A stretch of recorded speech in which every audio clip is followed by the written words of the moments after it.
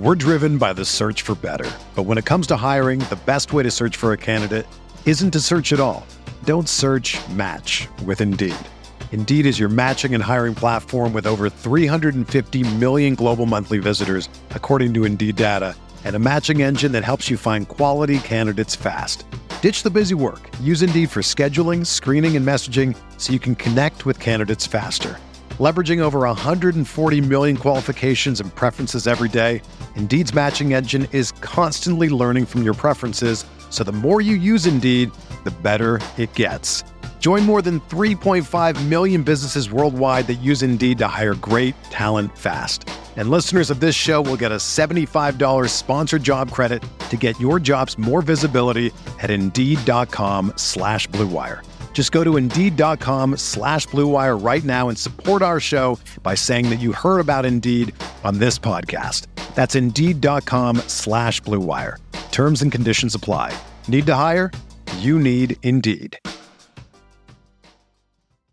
Another day is here, and you're ready for it. What to wear? Check. Breakfast, lunch, and dinner? Check. Planning for what's next and how to save for it? That's where Bank of America can help. For your financial to-dos, Bank of America has experts ready to help get you closer to your goals. Get started at one of our local financial centers or 24/7 in our mobile banking app. Find a location near you at bankofamerica.com/talktous. What would you like the power to do? Mobile banking requires downloading the app and is only available for select devices. Message and data rates may apply. Bank of America N.A., member FDIC. When you need mealtime inspiration, it's worth shopping Kroger, where you'll find over 30,000 mouth-watering choices that excite your inner foodie. And no matter what tasty choice you make, you'll enjoy our everyday low prices, plus extra ways to save, like digital coupons worth over $600 each week. You can also save up to $1 off per gallon at the pump with fuel points. More savings and more inspiring flavors make shopping Kroger worth it every time. Kroger, fresh for everyone. Fuel restrictions apply.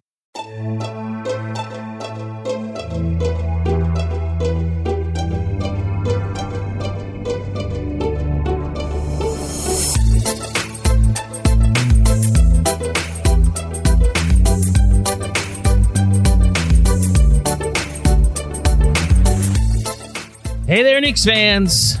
How you doing? It's your boy GMAC, Andrew Claudio here with another episode of the Knicks Film School podcast, coming at you on a Friday morning, kicking off your weekend. Hopefully you all have big Saturday and Sunday plans here in the tri-state area or around the world, wherever you're listening from. You might be wondering why I'm filling in for the immortal Jonathan Macri. Well, without throwing him under the bus, because these things happen. He's balancing a lot of plates, juggling a ton of balls, and shout out Manscaped. Let's just say he's away this weekend. He had a prior obligation that he did tell me about. I will give him that. I've known about this weekend being the weekend that he is unavailable, at least this Friday and Saturday, that he is unavailable for months. What we didn't factor in, or I guess what he didn't factor in, is that also included Thursday. And we scheduled a podcast with the one and only Fred Katz from The Athletic for Thursday night. So thankfully, GMAC decided to step up and step in. And hopefully I did an adequate job for all of you. Fred and I talked for a little over an hour. He is a Jets fan, so the New York Football Jets record was mentioned a couple times throughout this episode. I asked a ton of questions that I think you all would appreciate too, that come from a frustrated fan base's perspective. I know we're 11 games into the season. 5-6 isn't fully a panic mode, but as you see from the title of this episode, you can understand the frustration if this is, you know, feeling like purgatory and not a place you want to be. It's the how, as Sean Hardy said during the post game on Wednesday/Thursday, that it's not necessarily 5-6 that bothers you, but the how he got to 5-6. So Fred is awesome, gives some insight on how they're evaluating Obi Toppin that I found great, and comments on NBA Purgatory. Found a middle ground with Julius Randle, who ironically, as frustrating as it seems he's been, has actually played a lot better this year. The process is even kind of good, if you want to say that. But a lot of stuff we get into. I'll do the show announcements and the programming reminders at the end of the pod. Without further ado, thank you for tuning in, everybody. Here is the one and only Fred Katz of The Athletic. Joining me now here on the Knicks Film School podcast. That's right, filling in the big boy chair, got the glasses on and everything. You know him as the lead Knicks beat reporter for The Athletic. I know him as somebody else who texted me over the weekend, the New York Jets are 6-3. The man who has been gracious enough to bless us with his presence once a month, talking about this basketball team from a much more informed perspective. The one and only Fred Katz. How you doing today, sir? I'm better than Macri, man. That dude's got to get a hold of his schedule. This is just going to be an hour straight of just taking a dump on Jonathan Macri. That's all this is going to be. Well, I hope he listens then to the hour straight of us taking a dump on him. Full name. We're going to call him Jonathan just so the dump can hit every syllable of his name for scheduling a podcast and then being like, I have to go away. The best part, if we could go fully behind the scenes, is we rescheduled you twice. So you were like going to be last week, then you were going to be Tuesday, then because you're the best, you moved to Thursday, and then John yesterday, shoot, I have a wedding and I have to drive up there for 4 hours, so I can't. It wasn't even like, could we do it earlier? It's like, I can't do it. So hopefully I can fill his shoes adequately. And then he has the gall to say that Julius Randle plays disorganized. I mean, unbelievable. When Julius Randle says, I'm doing media after the game, you know when he shows up? After the game. After the game. Wow. Look at you. Could take one out of his book. Wow. The self-awareness just is not there, apparently, for one gone. Jonathan Macri. I'm taking a coup over this podcast right now. I'm just gonna, Macri has nothing now. So it's going to be the Fred Katz pod when this is done, or with special guest Fred Katz, because I heard that you are not allowed to technically host our podcast. Yes, exactly. I'm coming on. We're going to do Manscaped ads, and we're just going to talk about how the previous host of this podcast just was not organized enough to withstand the lifestyle. Just couldn't deal with it. Yeah, sorry, John. And he was too passionate. Did you hear about that guy Macri? I heard he lost his mind. He's living in the woods somewhere, screaming about Tom Thibodeau's strong side pressure defense. It's crazy. Full Dexter mode. For the beard, he's a lumberjack and everything, you know? Yeah. He's chopping down trees and yelling about nobody appreciated quickly as a help defender. It was never Tom Thibodeau's fault, you know? Yeah. Exactly. Yeah, it's like that guy's nut. Well, so I'm glad you brought some levity to this conversation and this podcast, because this fan base, it seems like this is going to be a trend throughout the year, that if they win like they did against Minnesota, everybody's like, could this be a 3 seed and overreacting to the highs? And then, I mean, this wasn't even a low. This is everybody shot poorly. Julius played. His stats ended up looking nice, even if it didn't necessarily generate to his other teams playing well. A lot of the commentary around the fan base, at least, Fred, is that this is what purgatory looks like, that you're going to have some ups, you're going to have some downs. You'll be good enough to be in the play-in and no higher to make any type of run in the playoffs that you can feel good about, and no worse, that you can make your odds look better for what is supposed to be a generational draft. In your estimation, do you think this is real NBA purgatory for the Knicks? So I will answer with an anecdote. Okay. That at the start of the season, so I do the Athletic NBA show. We record every Monday, tampering podcasts with me and Sam Amick and Anthony Slater. And at the beginning of the year, we did a season preview with 12 pressing questions, and they were kind of all out there questions as a way for us to discuss different things we found interesting around the league. One of the questions was, if you had to bet your life on one team to be in the play-in tournament, meaning it won't be in the top 6 in its conference and it won't be in the bottom 5, it has to finish between 7 and 10 and be playing in the play-in tournament. You have to bet your life that one team is there. What team are you picking? And I think based on the lead into this question, you can guess which team I bet my life on. And by the way, betting your life on the Knicks never works out well. There are a lot of cemeteries filled with people who bet their lives on the Knicks. But betting on them to be in the play-in tournament, I felt pretty good about that. I felt like they were too deep to, I mean, you know, barring something catastrophic, which could happen to anybody.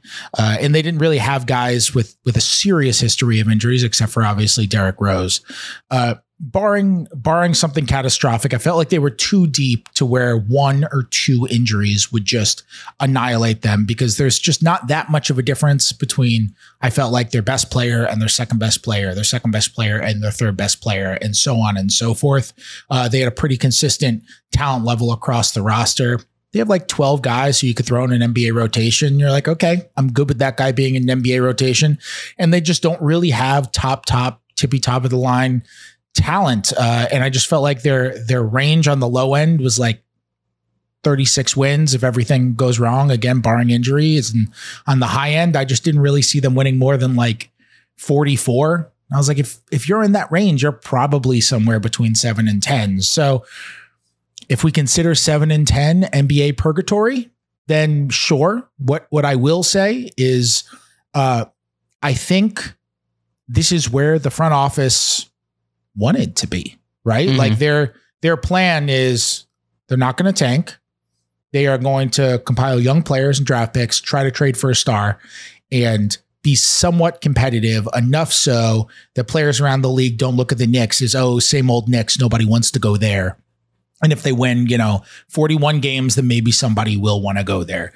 And so it's purgatory in that they're in the middle, but it's not purgatory like all those years when the Bucks kept trying for the 8th seed, or the Wizards, when I covered them, kept trying for the 8th seed. Like it's a planned purgatory. A planned like that was purgatory. The plan. Interesting. It's funny. You brought up an anecdote from Tampering Pod.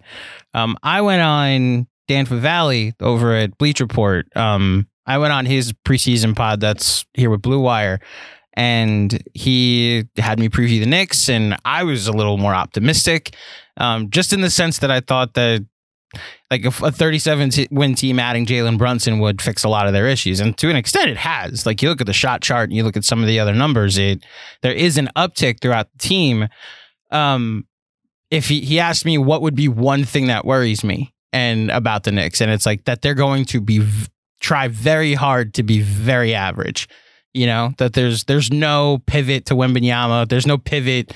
Even with I don't see a star becoming available that raises their ceiling significantly more. I don't think a coaching change obviously would do anything like that. So if this was my worry that through 5 and 6 it's coming true, you almost empathize with all the fans that aren't necessarily frustrated with 5 and 6, but the how of 5 and 6. That there's not even like could the team progress with other players with other players getting more playing time and becoming part of a solution here long term. So I guess based off of what you're saying and like what we've all kind of seen over the first 11 games, do you see what change could you foresee happening? Would it be like a trade potentially? Do you think they make a panic trade? Maybe, but maybe? I don't know. I think it's too early to tell, to be honest. I did a mailbag earlier this week, and there are a lot of questions I left on the table because I wanted to think about them some more.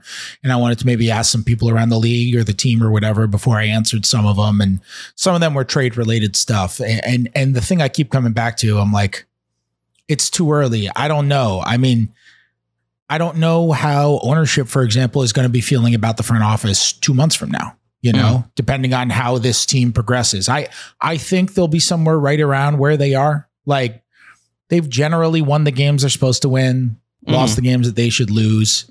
And that's pretty much been what it's going to be. And if that's what ends up happening, I think they're probably fine. But it's kind of hard to say. You don't know how the situation with Randall is going to progress. Although I've just never heard of any traction on a Julius Randle trade. And I've heard of scenarios in which Julius Randle's name has been mentioned in trade talks over the summer, especially. And I've just never heard traction. I've never spoken to a team that has been at all enthusiastic about the prospects of acquiring him. And the Knicks, when they've put guys out there on the block, have basically said, like, they play hardball with those guys. Like, they've made Evan Fournier available, right? But they I don't know how their philosophy has changed with Fournier not in the starting lineup. So this, information is dated back to like the summer. So, over the summer, what they were saying was, okay, if you want Evan Fournier, or even at the trade deadline, what they're saying is you want Evan Fournier, he costs it for a second round pick. And nobody wanted to trade a second round pick for Evan Fournier. So the question is if you say Evan Fournier is available, but he's only available for an asking price that doesn't exist, how available is available? And now we can get all philosophical. And those are the types of questions that have driven Macri mad. And it's why he's in the woods screaming about Cam Reddish's pull-up mid-range shots. Yes. It drives people mad. And so, I don't know what approach the front office is going to take. I do think the trade they have been patient for the most part, is what I'll say. Look, Lord knows you can't knock them for their patience on the Donovan Mitchell stuff. You can agree with their process on Donovan Mitchell. You can agree with the final or disagree or agree with the final decision. I think there are reasonable opinions on both sides. I don't blame them for not trading for Mitchell at all. I've said that time and time again. But you can't knock their patience. They've been patient. So their history says they're not going to make a panic trade. And the type of trade they want to make for like a star or something like that, those tend to happen for the most part in the offseason. So I guess now that I'm talking it out, I would lean no. But it's just a little hard to say for absolute certain at this point with where they're at. Yeah, it's funny. You obviously are a big baseball fan. I used to watch baseball, and then years ago I stopped watching and haven't paid attention to the sport for years. What's going on with the Mets, by the way? Are you aware of the Mets? Who? The New York Mets. The Jets are 6-3. In baseball, throughout your 162 game season, you'll have a night where just like everything went wrong, right? Like you'll lose 11-2. You're out. Everybody turns the game up by 5, but by the 5th inning, and you're just like, all right, it's one of those nights. Like you take them, they happen, and that's what I put the New Jersey. Wow, Freudian slip. The Brooklyn game at, and like RJ said as much after the game. And yet, because if you were to liken it to baseball, it would be like if you had a frustrating starting rotation one year and you came back the next year with the same starting rotation. And so the process being the same, leading to these nights where, you just throw it out, but it's like, this is still frustrating, is why I think the fan base wants some type of change. I want to go back to one thing that you said just now about ownership, that I think ownership would be the only thing that would force a panic trade. Have you gotten anything? Like Dolan's been quiet and it's like what we want, but like, have you heard anything from up top about his satisfaction level with just being like as mid as humanly possible? No, I haven't, which might tell you something. It either tells you that nobody's in trouble or that I'm not good enough at my job. Those are the only two things that it could possibly tell you. Anywhere else. I haven't really heard any rumbles. There are people who speculate on it, but it's just like, hey, if this happens, you think Thibodeau could be in trouble. Hey, if this happens, you think Leon could be in trouble. I do think the assumption is that if there's a fall guy, Tibbs is the fall guy before Leon's the fall guy, because that's the way it tends to go, the coach or the before the president. But like, Leon was pretty firmly in Tibbs's corner. And I don't think that's like changing as quickly as the public seems to think that it can change. Like that's a relationship that goes back really far. They have a million different decision makers in that organization too. And that's something to where it could change too. You mentioned ownership, but they have so many voices in their front office. It's Leon Rose at president, but like, I wrote before, or maybe it was like right when the Donovan Mitchell stuff started. I wrote like Leon doesn't negotiate most of their trades. Like Brock Aller, who's basically their cap guy, he's going to negotiate a bunch of trades. Frank Zanin will make some calls. Assistant GM Scott Perry will make some calls. He's the GM. We found out, Gerson Rosas was instrumental into the Donovan Mitchell negotiations, but so was Brock Aller. He was on the phone with Utah as well. And that was kind of how it started off. So like, there are a lot of people there. Walt Perrin is obviously extremely important in the draft process. And then you have World Wide West, who's just like, got his fingerprints on the World Wide West type stuff and just basically everything back there. And then there's also Leon. So they have so many voices in their front office that it kind of depends also on who's listening to whom at any given time, and that's something where I always wonder when you have that many people who are involved in the decision-making process, there's just such a fine line between deliberation and chaos. And I just don't know where the Knicks fall. If Leon Rose ever did an interview, then I would ask him that question. Problem is I have a year and a half's worth of questions to ask him, so I don't know if I would get to process related ones. But it's funny. I was watching the president speak the other night, and he just like sat there and it's like, all right, I'm going to call on this person. You ask as many questions as you want. This person, ask as many questions as you want. It's like, wow, the Knicks would never do this.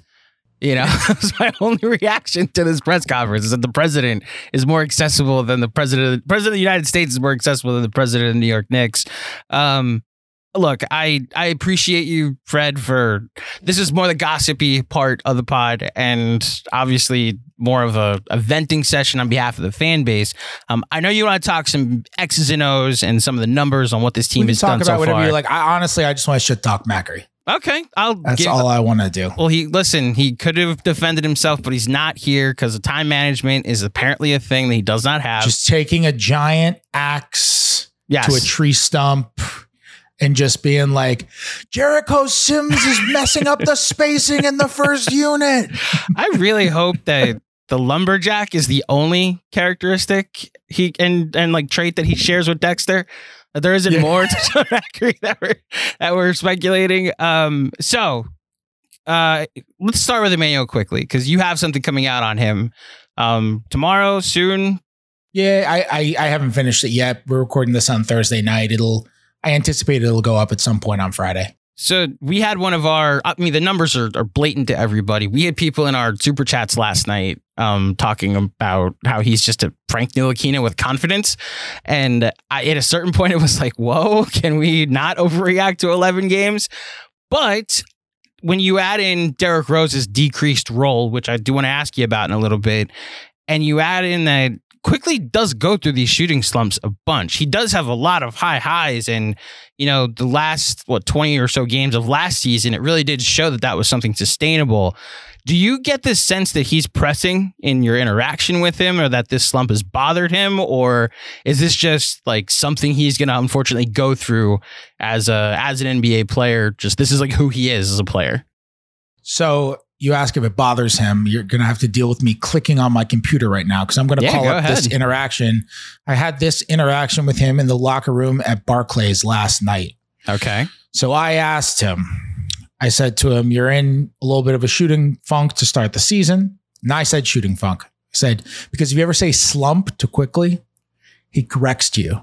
He says he doesn't like using slump. Okay. Well, he just doesn't like using slump. He'll just be like, it's not a slump.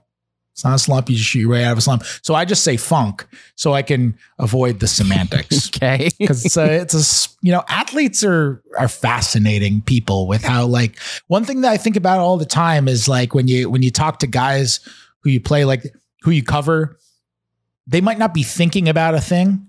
And coaches might even not be telling them that because they don't want them thinking too much. And then I, the jackass that I am, walk up to them and the locker room before the game, and like even with Quickly before the season, I'm like, hey, do you know that you shot better on pull-ups than you did on catch and shoots last year?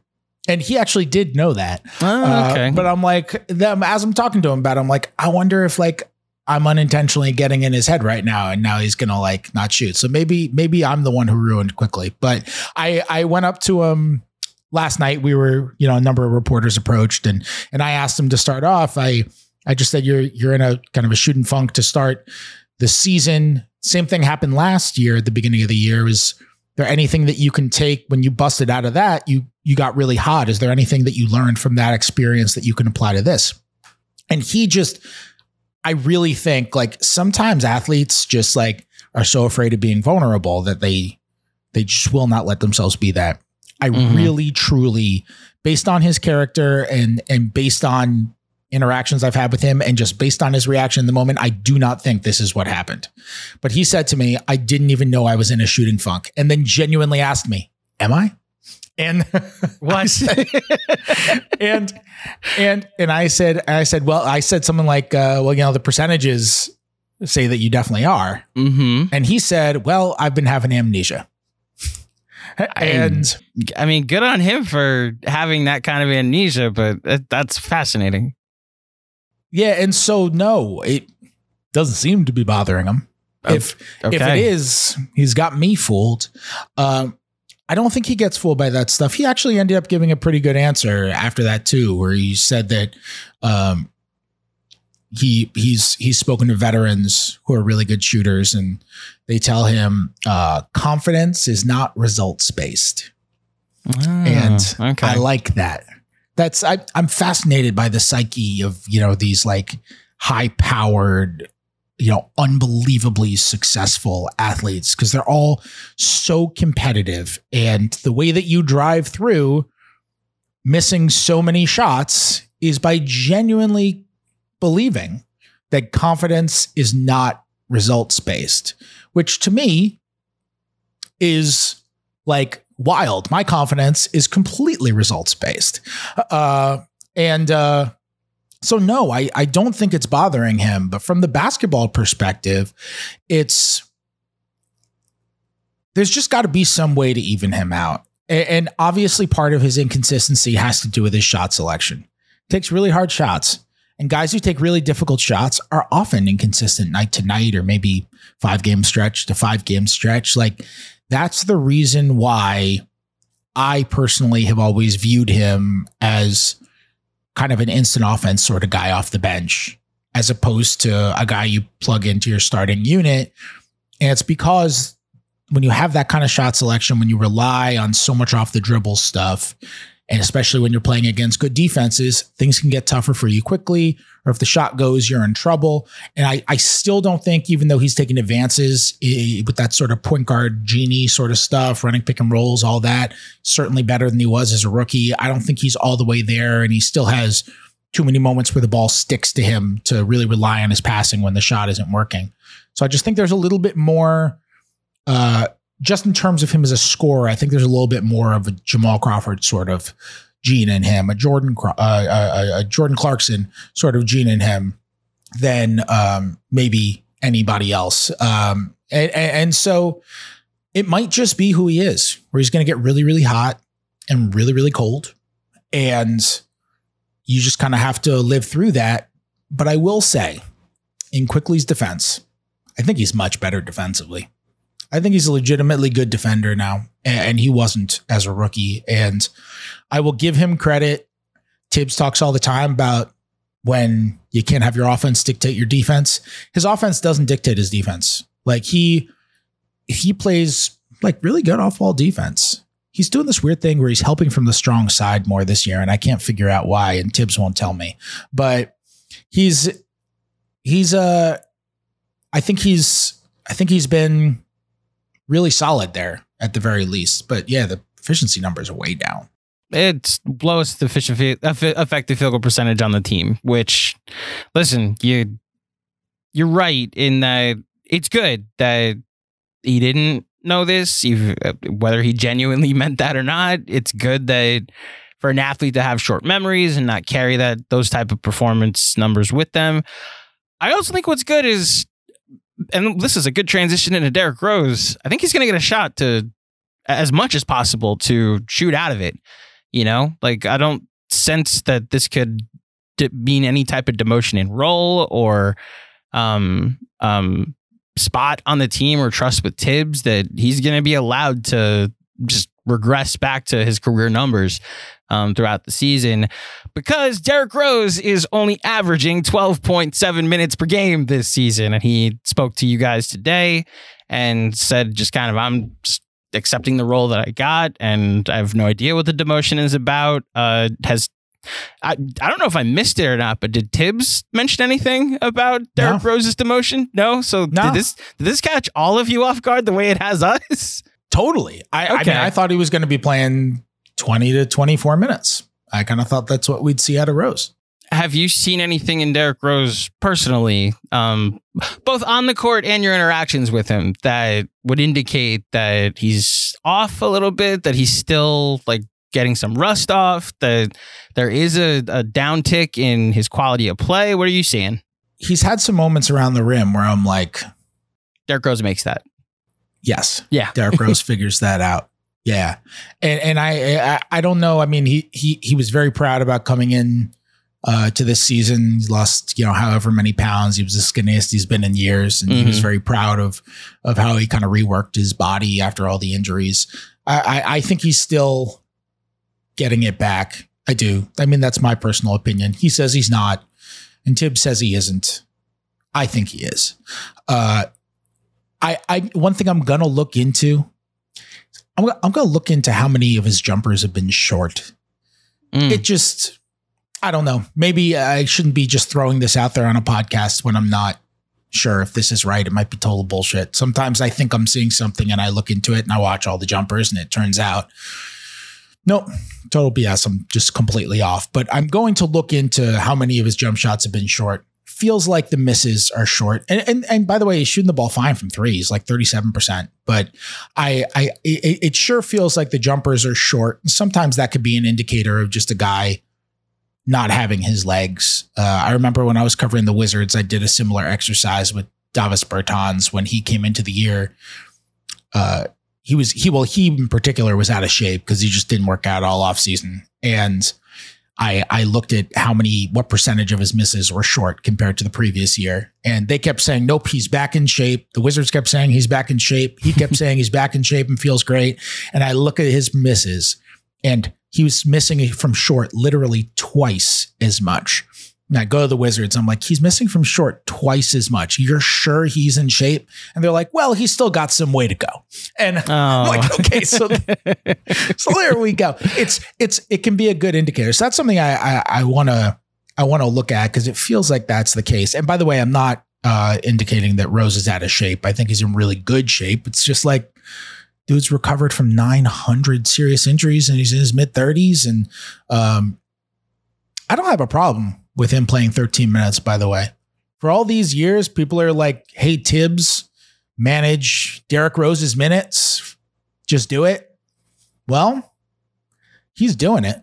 Ironically, any worry that some people might have had before the season that a healthy Derrick Rose, Jalen Brunson's addition, it was going to take away from Quickley's minutes.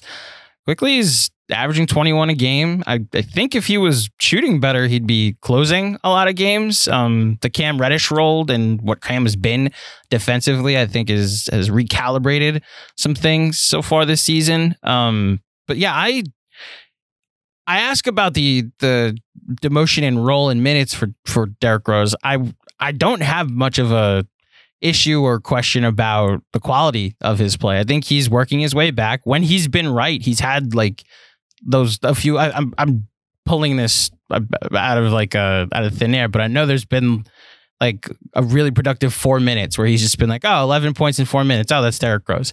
Oh, he's had some moments where he's looked awesome. Yes. It just hasn't been consistent. Like last year when he came out and after the trade a couple of years ago, it was like every freaking time Derrick Rose stepped on the floor, you knew Knicks were going to win those minutes. They were just going to win those minutes.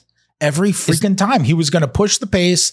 And even maybe they weren't, I take it back. Maybe they weren't necessarily going to win those minutes every time, but you knew they were going to dictate the pace of the game. Yeah, every single time. Especially that first season where he got traded here and he missed a month from COVID. And that was like one of their most struggling months when it came to offense. Then he came back and 2 games later started a 9-game winning streak. And as everybody knows, the 16-4 stretch to end the season. So yeah, for sure. And then last year for those 26 games, I mean, that he played, he was great last year. Yeah. Like, he was awesome.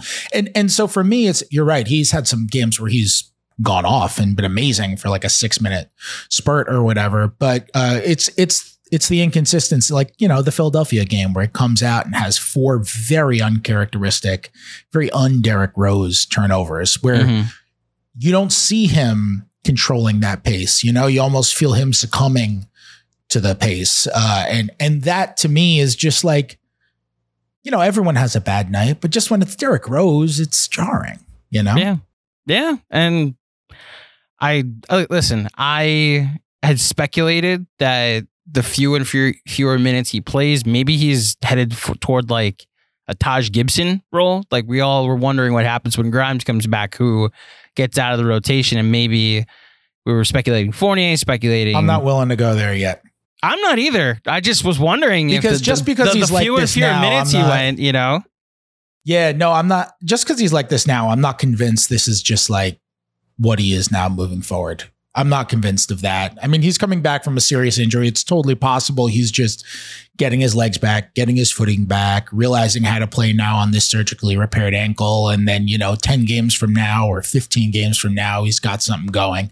It's not like he's been like, dreadful or anything. He's had some great moments. He just hasn't looked like, last year when he got hurt, I wrote a story that said without any concessions that he was their most important player. And I believe that just as much now as I did then. I don't regret that take at all. He was their most important player last year when he got hurt. And he's not their most important player right now. I mean, you brought it up. The fact that he's playing on the ankle and the fact that he's playing after, like you said, like maybe his 9th or 10th surgery in his career. He's also the weight loss. He's got a new body he's got to get used to, so there's going to be an adjustment period.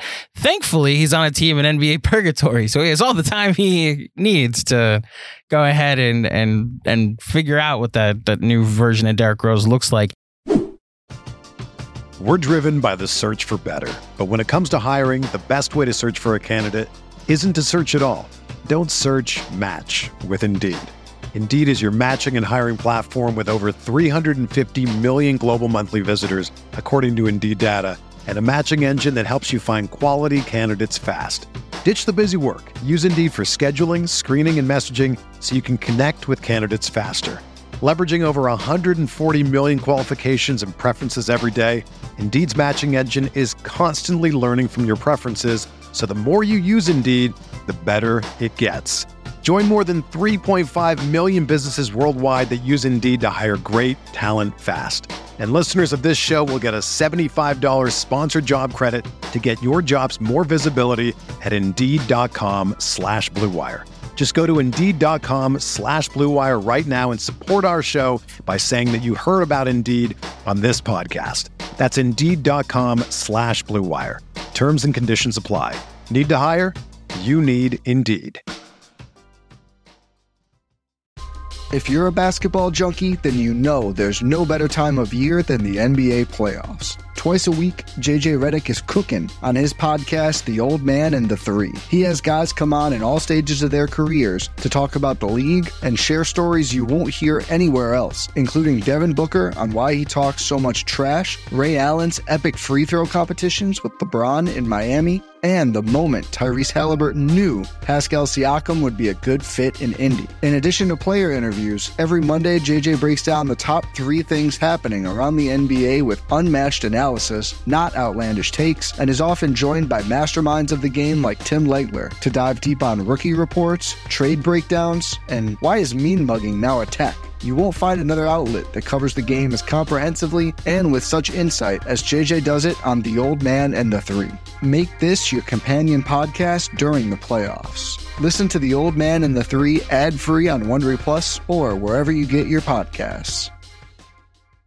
Hey guys, quick break to tell you about WynnBET, the official sports book of Knicks Film School. Ready to win money and boost your odds? WynnBET is now live in Arizona, Colorado, Indiana, Louisiana, Michigan, New Jersey, New York, Tennessee, and Virginia. We're bringing the excitement of Wynn Las Vegas to online sports betting and casino play. Exclusive rewards are right at your fingertips with Wynn Rewards on WynnBET. Get in on all your favorite teams, players, and sports from the NFL, NBA, MLB, NHL, golf, MMA, the WNBA, college football, and more. Great promos, odds, and payouts are happening right now at WynnBET. From boosted same-game parlays to live in-game odds on every major sport, WynnBET has what you need to win. Ready to play? Sign up today to receive a special offer. Bet 100, win 100. Download the WynnBET app now or visit WYNNBet.com. That's WYNNBet.com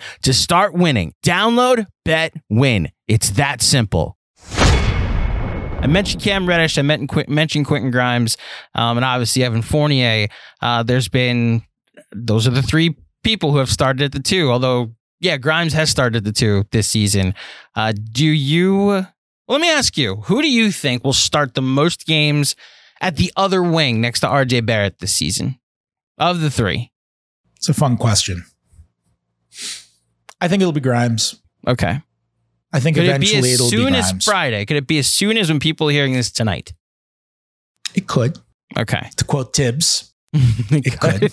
So you're going to give me a Tibbs answer. You're not going to actually answer the question, but kind of answer the question. Why? No. I mean, it's like it wouldn't. I don't know what Tibbs is going to do. Like Tibbs, the reason I say to quote Tibbs is because so the home coach, the coach does a press conference, either an hour 45 or an hour and a half before every game. And every game we sit there and we say, same starters or some variation of that. And he says, could be. Could be. Jesus. So, and that's his way of saying, I'm not telling you, but yes, it is. Mm-hmm. Cam Reddish starting at the 2 again? Could be. Maybe. Last night I asked him who's starting at the 5, and he said he could. And I was like, that doesn't, I responded, who could? And he just started maniacally laughing like he was Macri in the woods. And I was like, that's not helpful. And then it turned out it was Jericho Sims. So I don't know. He won't even tell me an hour and a half before the game who's starting, let alone the day before. But my guess is that by the end of the year, I think the organization has a lot invested in Quentin Grimes and has a lot of belief in Quentin Grimes. And I think an early season foot injury is not going to determine like that doesn't deter their long-term outlook on Grimes. They still think the same of Grimes as they did before. You know, Grimes said today surgery was never considered. He said that it's not plantar fasciitis. He said it was, basically a mess up and a bruise. So, if that's really the case, then, I don't see why they should come off of that long-term outlook from Grimes, which is dude is going to shoot 40-ish, close to 40 from 3, play really good defense, be your best point of attack defender. And I think from a style standpoint, he's the best fit with, this version of the starters too, as long as he can play the way that we all know he's capable of. So I mean, do you think anybody other than Grimes? I think Grimes. I would say Grimes. The Cam thing was fun to theorize about for a little bit. That if you get that player with that offensive ceiling to play this kind of defense, maybe him next to RJ in the starting 5 is your best option. I don't want to overreact to one game, so I'm not going to.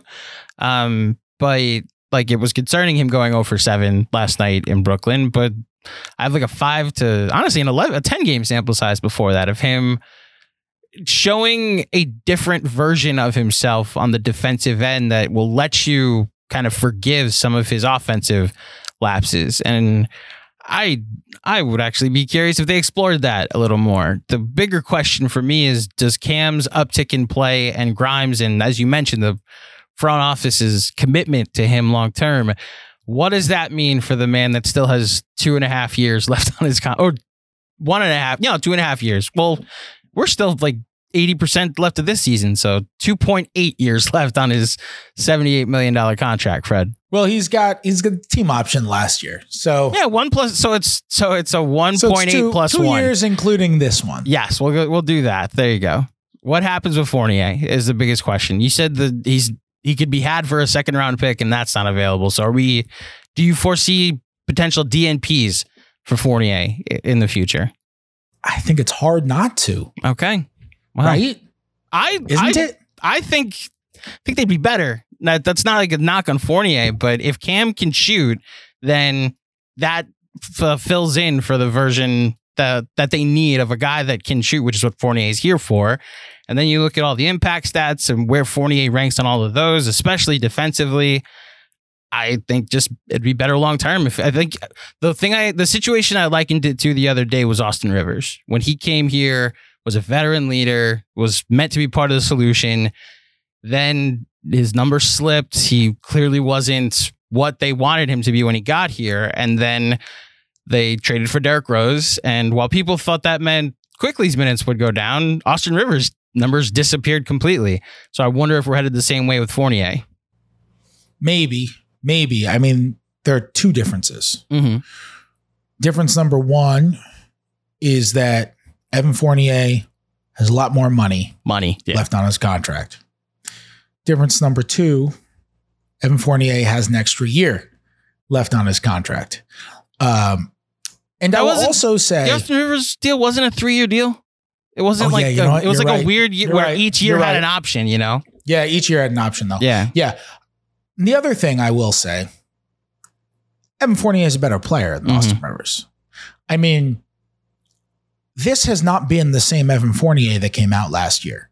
It just hasn't. He hasn't been the same guy. I mean, for all the flack that Fournier took last year, he was really one of the best shooters in the NBA, like legitimately.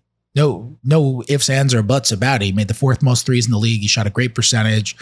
He was really good, like as an off-ball movement guy, running around screens. He's really clever, like finding space within an offense, and you need that because the Knicks offense doesn't have a ton of space. And you have a guy running around a screen who you know is a shooter, you can just send multiple defenders at him if you're really worried, and you might be fine. And it's hard to be able to play that role. And I actually thought Fournier played a really good job in it. His step back is really good. He's lethal from the corner. Like, it's really good. And then this year, he hasn't had that verve.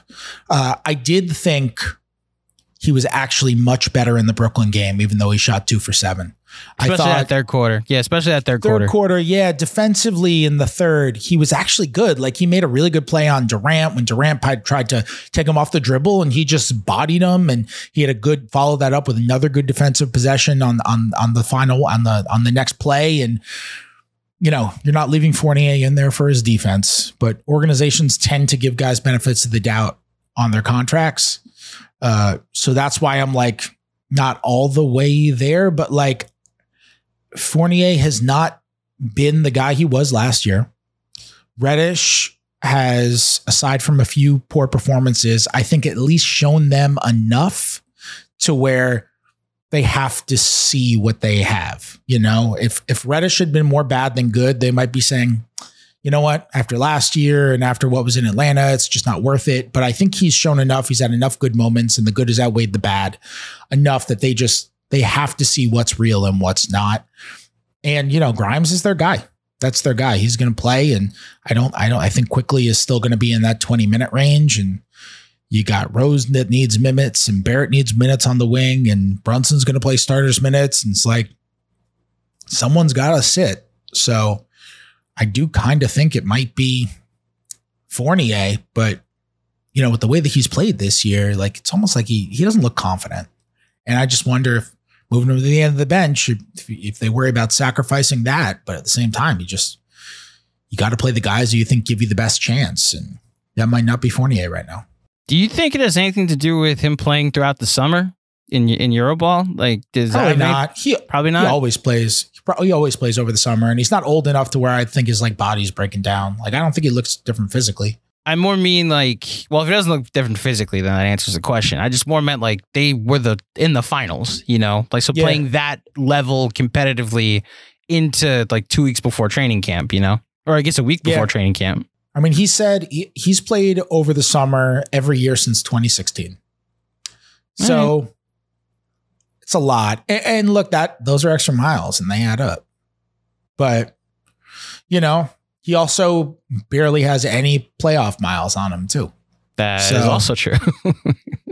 That's right. He's only made the playoffs a few times. That's right. Yeah. If the Knicks went to, I don't think he's won a playoff series, right? I don't think he has. Not with Boston. No, they lost in the first round. Yeah. Yeah. So I don't know. He's only 29 years old. I mean, he's got a good work ethic. He's not the type who would show up out of shape or anything like that. And he is the type who, if something were bothering him, he would try to fight through it. He's definitely that type, but I just don't see any indication of that. I just think basketball is a mental game. It is, so much of it has to do with circumstance and your emotional situation, you know? Well, someone whose motor we never have to worry about as I start to transition, I have two more before I let you go, is Obi Toppin, who I am already preparing to buy a Macri when he gets back from the jungle, a cocktail of his choice because he's going to an hour bet. You still have some breathing room. Your bet with John was 20 minutes a game for the season? I think it might have been 20 and a half. 20 and a half. Okay. So if right Which now he's averaging 17 and a half because per game stats are with decimals. So we didn't need to do a half, but I'll take it because I had the under. Oh, so if he averages 20.4 points per minutes per game this season, then John will take what I give him for his drink and buy your drink instead. I think the only reason we're seeing OB Randall minutes are because of circumstance, because of opportunity, because Mitchell Robinson got hurt. Is that a fair guess? A fair hypothesis? Do you think we would have seen OB Randall tried out as much as we have if it wasn't for Mitchell Robinson's injury?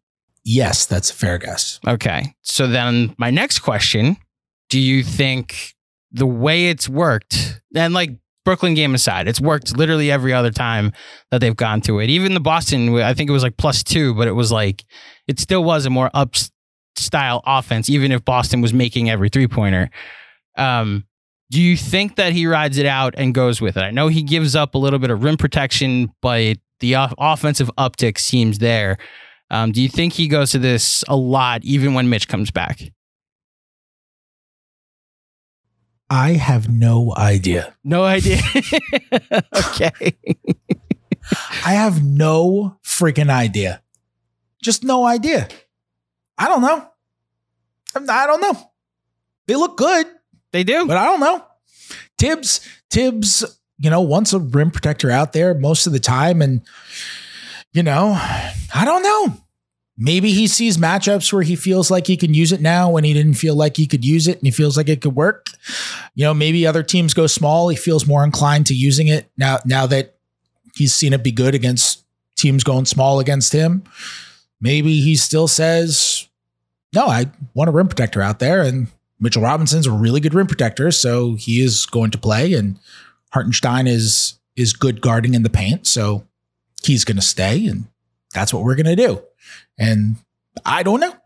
But I will say, I will add a tad of analysis that I asked Tibbs today, do you think Obi's 40-point 3-point shooting is real? And he did not hesitate and said, yes, totally. And said that they track every shot in practice. And said that for the past year, they'd been tracking Obi, and Obi in practice had been shooting the percentages of what a really good shooter should be shooting. Mm-hmm. And it just wasn't translating to games. So Tibbs said, we were waiting on that to translate to games. So he said he thinks the 40% 3-point shooting is real. And if he really believes the 40% 3-point shooting is real, and he's not just trying to, maybe he's just trying to keep his confidence up in his player, it's possible that he would just not want to answer that and say no, because that would be, it'd be very newsworthy if he said guys. No. I will say that. If you got to know out of Tibbs in that answer, that'd be interesting. But he didn't have to be as detailed in his answer as he was. Yeah. He could have just been like, yeah, Obi works hard. He's worked really hard to get here, blah, blah, blah. He actually backed up his point with evidence and talked about the way they track. And when Tibbs talks about private information that they track in practice, that he is being legit, because Tibbs does not talk crap about practice. That's like, if he is so secretive about what they do in practice, that if he's giving you any nuggets out of that, like he must really believe there's something to it. You know what I mean?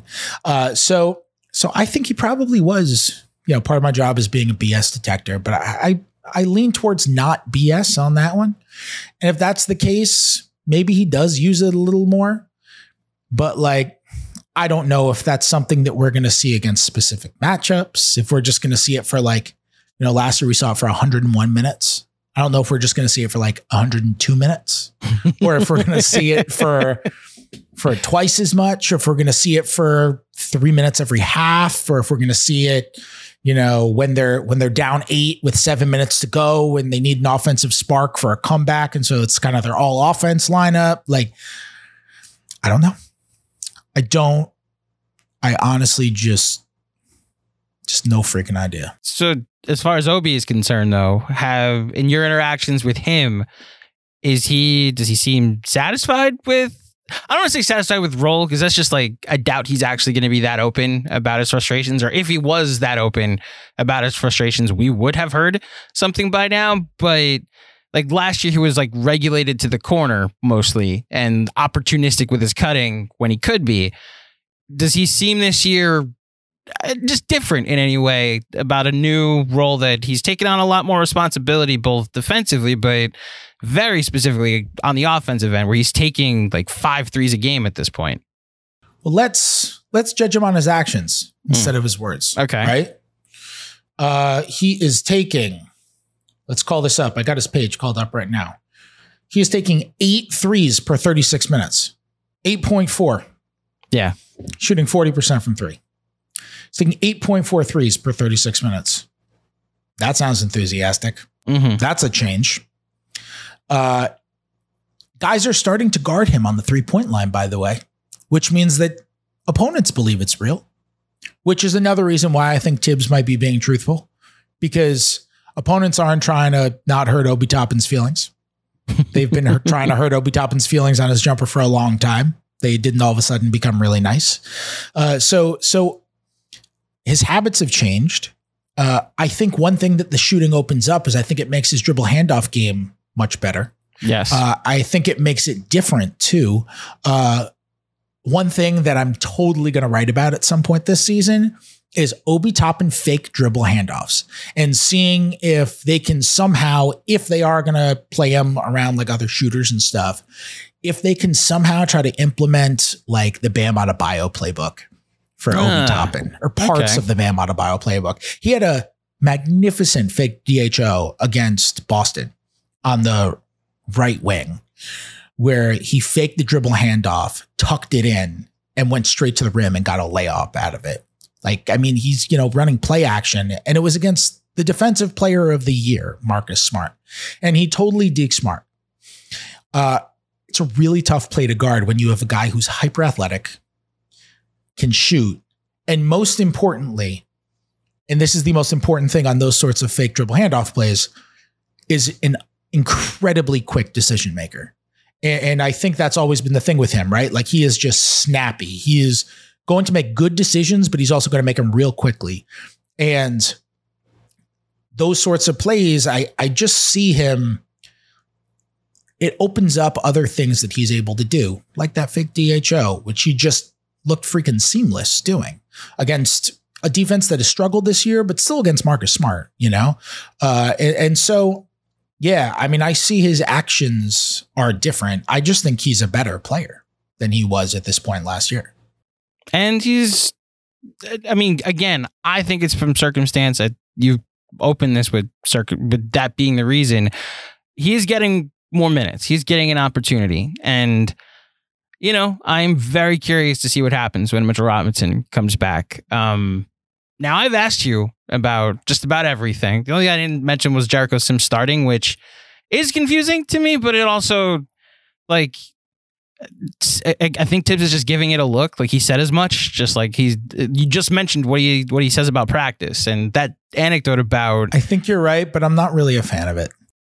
The numbers aren't either. They're really bad when Jericho Sims is on the floor, especially with the starting 5, Yeah, you can't have a starter with such a low usage rate. Yeah. Just can't. The difference between him and Mitchell Robinson is neither of them can shoot, but Mitchell Robinson literally does shoot. And like Jericho Sims, I believe, had the lowest usage rate in the NBA last year of anyone who played as many minutes as him, which wasn't very many minutes. It was like hundreds of players played as many minutes, and he was dead last in usage rate. Like when you have that, a guy like there out that who is just not going to be a threat. You know, he had an offensive board with a wide open dunk yesterday against Brooklyn, for example, and just passed it back out. Like when you have a guy out there who's just not going to put up shots, like you can't have a guy out there with a 6% usage rate.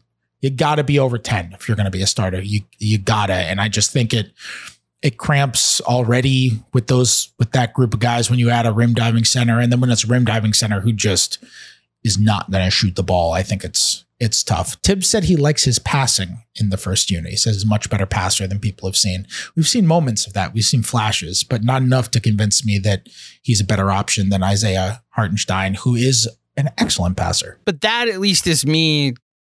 If I am going to share some of the frustrations of our fan base, of the listening audience, that's at least me pushing back with like, Tibbs is trying something. Like I respect him for being like, there's something going on in practice that's happening. Let me see if it translates into the game, which I think is all anybody ever wanted, that there's a different look. Evan Fournier hasn't started in 4 games after a year and a half, a year and 9 games, a year and 5 games. I got that right eventually of, saying we year in 7 games. A year. The Atlanta game was game 7. It wasn't 5. It was games. You are right. Your year in 7 games. You're correct. Regardless, he's trying new stuff, like Cam being given a bigger role, the Obi Randall minutes together. The one thing, and it's how we'll wrap up this pod, that we have not seen a change in, and it's can I just interrupt? Oh, go ahead. Tibbs never likes to throw his players under the bus publicly. Okay. It's like so rare. And when he does it, it's like really, really veiled. And I assume he does it accidentally. So one reason why he could be doing it, Tibbs does look into the lineup data. Have you seen what the lineup data is with Hartenstein, Randall, Brunson, and Barrett out there, no matter who's playing the two? Isn't it like any true center that they have is like bad minutes right now? Well, so when it's Randall, Barrett, Brunson with Hartenstein, I think they played 90 minutes together, which is not a ton, but I wonder if this factors into Jericho Sims being in the starting lineup. They're scoring 124 points per 100 possessions, which is insane. Like would be the best offense of all time, right? Like by far the best offense of all time. And they're giving up 127. Yeah. So being outscored still. Yeah. They're just getting annihilated. Like they're a minus, but in a ridiculous way, like a preposterous way, like record breaking all time, unbelievable, blow it away offense. And then the worst freaking defense you've ever seen in your entire life. If you've been watching NBA since 1947. So I think it wouldn't surprise me if that factored into some of it too, with why we see Sims out there before Hartenstein gets another shot. Yeah, he's giving it a look because he is smarter than some of the fan base gives him credit for. The thing that I don't think anyone's ever going to get their wish that has complained about Julius Randle, which is I went 55 minutes without bugging you with a Julius Randle question because I just don't know what else there is to make. His counting stats are actually fine. He leads the team other than Mitchell Robinson in effective field goal percentage. He's number 1 in usage too. Like he's having a better season this year than last year. His 3-point shot, it's really from the last 3 games, but he's up to 35.5 per game. So you can say he has technically played better, especially the shot chart, which shows it's threes and he's in the paint. And yet you go to all the advanced analytics, you go to all the impact stats, and he's one of the worst players in the NBA. And I don't know how fair that is because a lot of players are off to slow starts on the Knicks. So for him to have to carry that kind of load is almost necessary. But I mean, what sense do you get from Randall that he's taking? Does it seem like he's trying to take on too much of the load so far this season? And does that ever change, that Julius Randle isn't one of the major focal points of this offense? I do think he's been better than he was last year. Me too. Like I I think we can talk about a middle ground here. Like he hasn't been close to most improved All-NBA Julius Randle. I also don't think he's been close to what he was last year. I mean, last year he just like wasn't. Look, he still has moments where he's not going to run back in transition, right? Still has moments where he's going to turn it over and not run it back or complain to a ref or whatever. But it's not like literally every single time. Like that was literally every single time last year. So I think I actually think he's been much better than he was last year. I think it's funny that I'm going to defend Julius Randle for a quick second before we get into a part where I'll mostly agree with you. But one thing I will say, the greatest knock on Julius Randle last year was, the shot selection, the process, the inefficiency. By the way, I was totally on that train, but he's got a 53% effective field goal percentage right now, and he's shooting 36 from 3. And you just said it. The mid-range shot selection is way down. And then you look at the second spectrum data. Seconds per touch is way down. Dribbles per touch is way down. And you watch the games and their crunch time offenses and Julius Randle running a brush screen in a pick and roll and then getting the ball on the left nail and then facing up some dude for 7 seconds and then dribbling 14 times and then shooting a step back jumper with 3 seconds left in the shot clock. Like it's not that. His offensive process has been much better. He's running more in transition on offense. His offensive process has been much better, in my opinion. And in all the numbers opinion, his offensive execution has been much better. And I think anyone who's watched him would say that as well. Some of that we can pin on shooting variance, right? Where he made 8 threes a couple games ago, and then he shot 4 for 8 against Brooklyn. And he's probably more of a 32% 3-point shooter than he is 36, but whatever. I still think the point stands. To me, the greatest issue with Randle is, even more than transition defense right now, is defense in the half court. Yeah. I think that's what is hurting them the most. And I think that's what is being reflected in a lot of these all-encompassing analytics like Raptor, which is just killing him. Yeah, it is. I wrote a story earlier this week about the Knicks' biggest problem defensively. They were, at the time, I haven't checked if they're still there, but at the time they were giving up more threes than any other team and more made threes than any other team. And their biggest problem defensively that was leading to that was that their screen defense has just been bad. They're just not good guarding picks. Their communication isn't there. They have one guy thinking they're switching and another guy thinking they're hedging, and or they just they don't execute on a slip because they get fooled by the timing or whatever. A lot of the time, Randle is the culprit, and we're seeing good teams attack him in the pick and roll. They've noticed it. It's not a secret. And when you have a weak link who's getting attacked and he's not doing that much to change it, he has so many times where he's just not, like, I don't really know what coverage he's executing. I don't know if he messed up the coverage. I don't know if he thinks he's in the right place. Like, I don't know. I don't know if he's supposed to switch and didn't, or if somebody else switched and he didn't, but I do know that he's not supposed to be there because he's just not. Like, he's like always not always, he's often in no man's land in those situations. And it hurts them, particularly when there's a pick, especially when it's one of those plays where they're stagger screens or it's a Spain pick and roll and you got 2 picks you have to deal with. And then it's like, oh man, now that requires a lot of communication, right? Now you're really hung up and they just don't have that. So, I wrote in that Boston game, Boston made 27 threes and they took 51. Which is a ton. And 17 of their 3-point attempts came after actions in which Randle had to guard a pick. And they made 10 of those shots. And that's not an advanced stat. That was from me watching all 51 threes and counting how many screens Randle guarded throughout the game and figuring that out. But it was, that was like an unimpressive performance from him. And there just needs to be more of a same-pagedness on that screen defense, which is so unbelievably important. It's so niche, but it's so important. And it makes or breaks a defense, screen defense.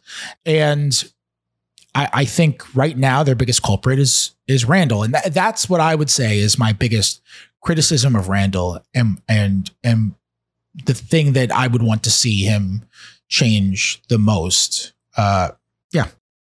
So 2 things. First of all, the Knicks do allow the most 3-point 3-pointers allowed, taken, I should say, per game. They are second most in 3-pointers made against. First is the team that the Knicks just made 19 threes against, the Minnesota Timberwolves, who in the pregame show we declared were the Western Conference alter ego of the New York Knicks, especially when you factor in. They have no alter ego. Their vibes. Ooh. Oh, they were bad? I just mean their vibes. Oh, their vibes. Wolves' vibes are so bad. Look, oh my goodness. Shout out to Dexter Henry from SNY. It's one thing to be in no man's land. It's another thing to be in no man's land and have none of your assets left, like have no pivot as a result. And like Anthony Edwards, better than any player on the Knicks. Karl-Anthony Towns, better than any player on the Knicks. And they don't really have, they went all in on Rudy Gobert, rebuilt the Jazz, it seems like, with one trade. And I'm kind of there with you. The vibes are not great over there. They'd be the next team I'd declare for a coaching change. But that's a Minnesota podcast. They could handle that. Randall has taken 13 shots outside the paint this year. So I will agree with you on the process. And for the first couple 13 twos outside the paint. That's what I mean. That's what I mean. The mid-range. Yeah, like everything. That's nothing. 11 games, that's one a game. All of his shots are threes are in the paint. It's 13 that aren't. Yeah. Yeah. That's very little. And the Knicks, by the way, I mean, you talked at the beginning of the podcast about Jalen Brunson influencing the shot selection, their shot selection generally changing. Like 3% of their shots are long twos right now. Second lowest percentage in the NBA. Which, yeah. Their shot profile it's solid. They just need to freaking make them. And they need to get to the line more. That I think, as we wrap up, is the biggest frustration with anybody that has with Randall. Now, he does have some maddening possessions. Don't get me wrong. But especially when you watch Kevin Durant. Now, this isn't like the Knicks should have got Kevin Durant. It's literally just like, oh, look what they have compared to what we have. And that's the frustration that Knicks fans are voicing. Then the same thing happens with Donovan Mitchell and Jason Tatum and Giannis and so on and so forth. And it's why my big takeaway from last night was there might be a bit of a buckle up message for Knicks fans, because they're not gonna be bad enough to be toward the bottom, as we talked about NBA purgatory, and they're not going to be good enough that it's going to be that high. And hopefully this season is just a season of vegetables that you got to eat, you know? Season of vegetables. Yeah. I like that. You eat your vegetables so that way you can hopefully get a star in the offseason. I don't know if that guy's going to make yourself available. Year. Exactly. This is the Brussels sprout year. Remember when Brussels sprouts used to be thought of as the nasty thing, and now they're like trendy? Are they? I don't eat Brussels sprouts, so I feel like Brussels sprouts are trendy. I feel like see Brussels sprouts, get burnt Brussels sprouts everywhere. Used to be the gross. I don't want my Brussels sprouts. More of a green beans kind of guy. My fiance makes really, really good roasted green beans with like a casserole in there too. Yeah. She's awesome. So are you, Fred Katz. Not in the same way. I'm just going to throw that out there now. Thank you, as always, for coming on. We really do appreciate your insight. I'm not just saying that. I actually really do appreciate someone from the beat with your schedule making the time for us every month. If you would be so kind, please remind anybody where they can find you and what you've got coming out pretty soon.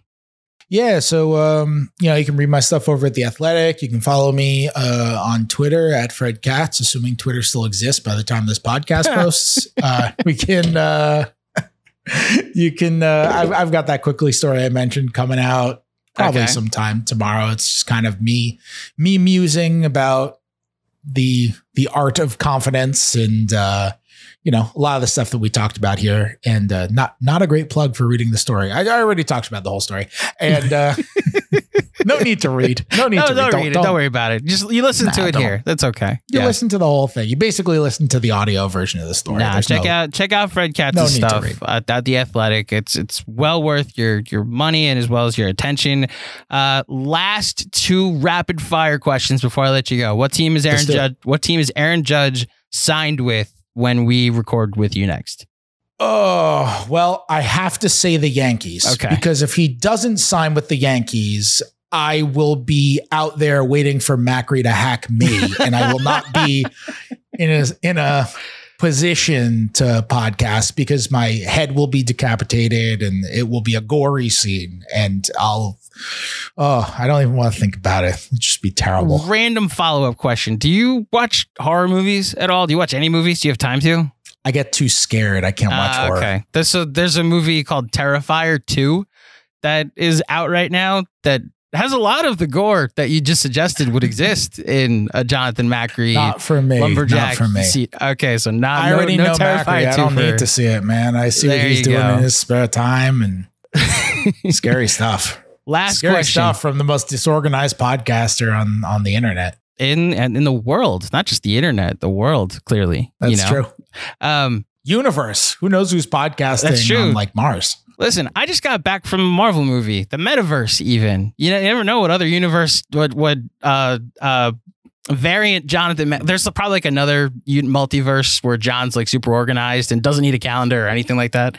But he's a much better podcaster. Obviously. Well, because he's so organized. Only way to go. He showed up to this podcast and it was great. So there's another variant version of this pod where variant Fred sat down with a Jonathan Macri that was organized and able to sit down for this. Yes. And we sat down and we had a normal conversation in that opposite universe about how Julius Randle is going to bring a ring to New York.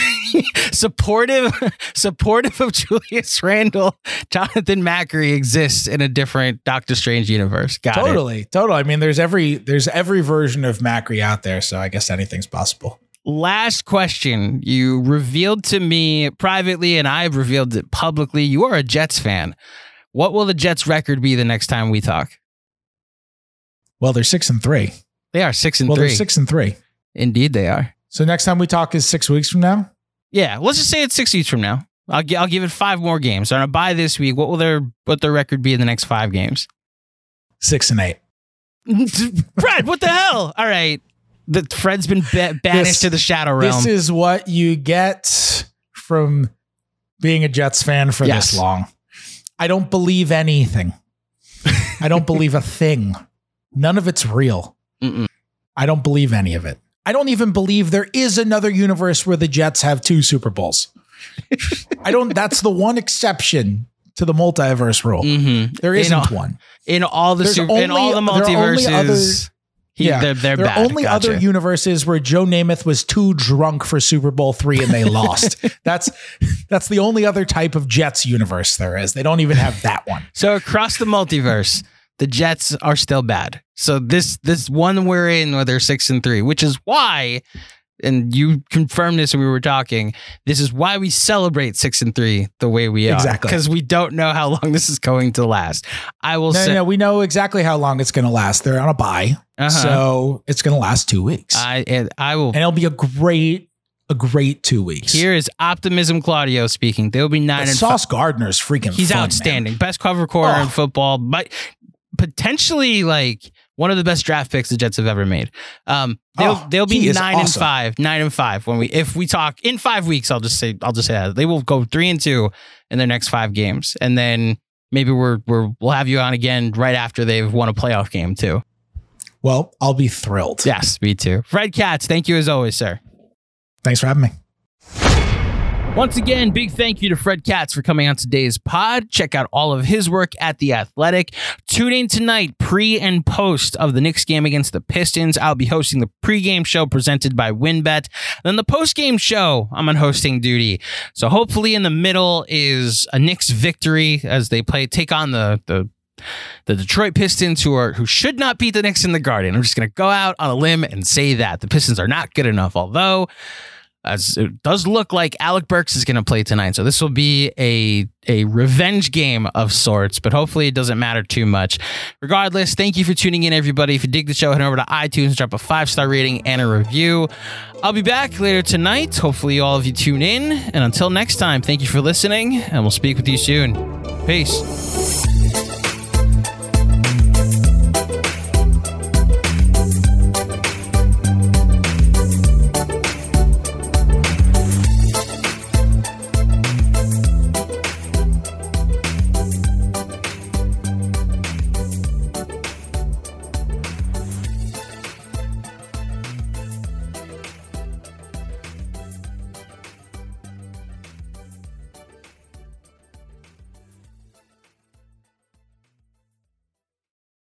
Everyone is talking about magnesium. It's all you hear about. But why? What do we know about magnesium? Well, magnesium is the number one mineral that 75% of Americans are deficient in. If you are a woman over 35, magnesium will help you rediscover balance, energy, and vitality. Magnesium supports more than 300 enzymatic reactions in your body, including those involved in hormonal balance. From functional medicine doctors to mental well-being and female hormone experts, we all know that magnesium is the one mineral to improve all aspects of well-being and health. But which one? Magnesium Breakthrough from Bioptimizers, the trusted choice recommended by leading experts with 7 best-absorbed forms of magnesium to ensure your body receives the support it needs for overall well-being. Go to bioptimizers.com/balance today and use code BALANCE10 for 10% off. Support your journey to wellness at bioptimizers.com/balance. Magnesium Breakthrough from Bioptimizers, your foundation to optimal health and vitality.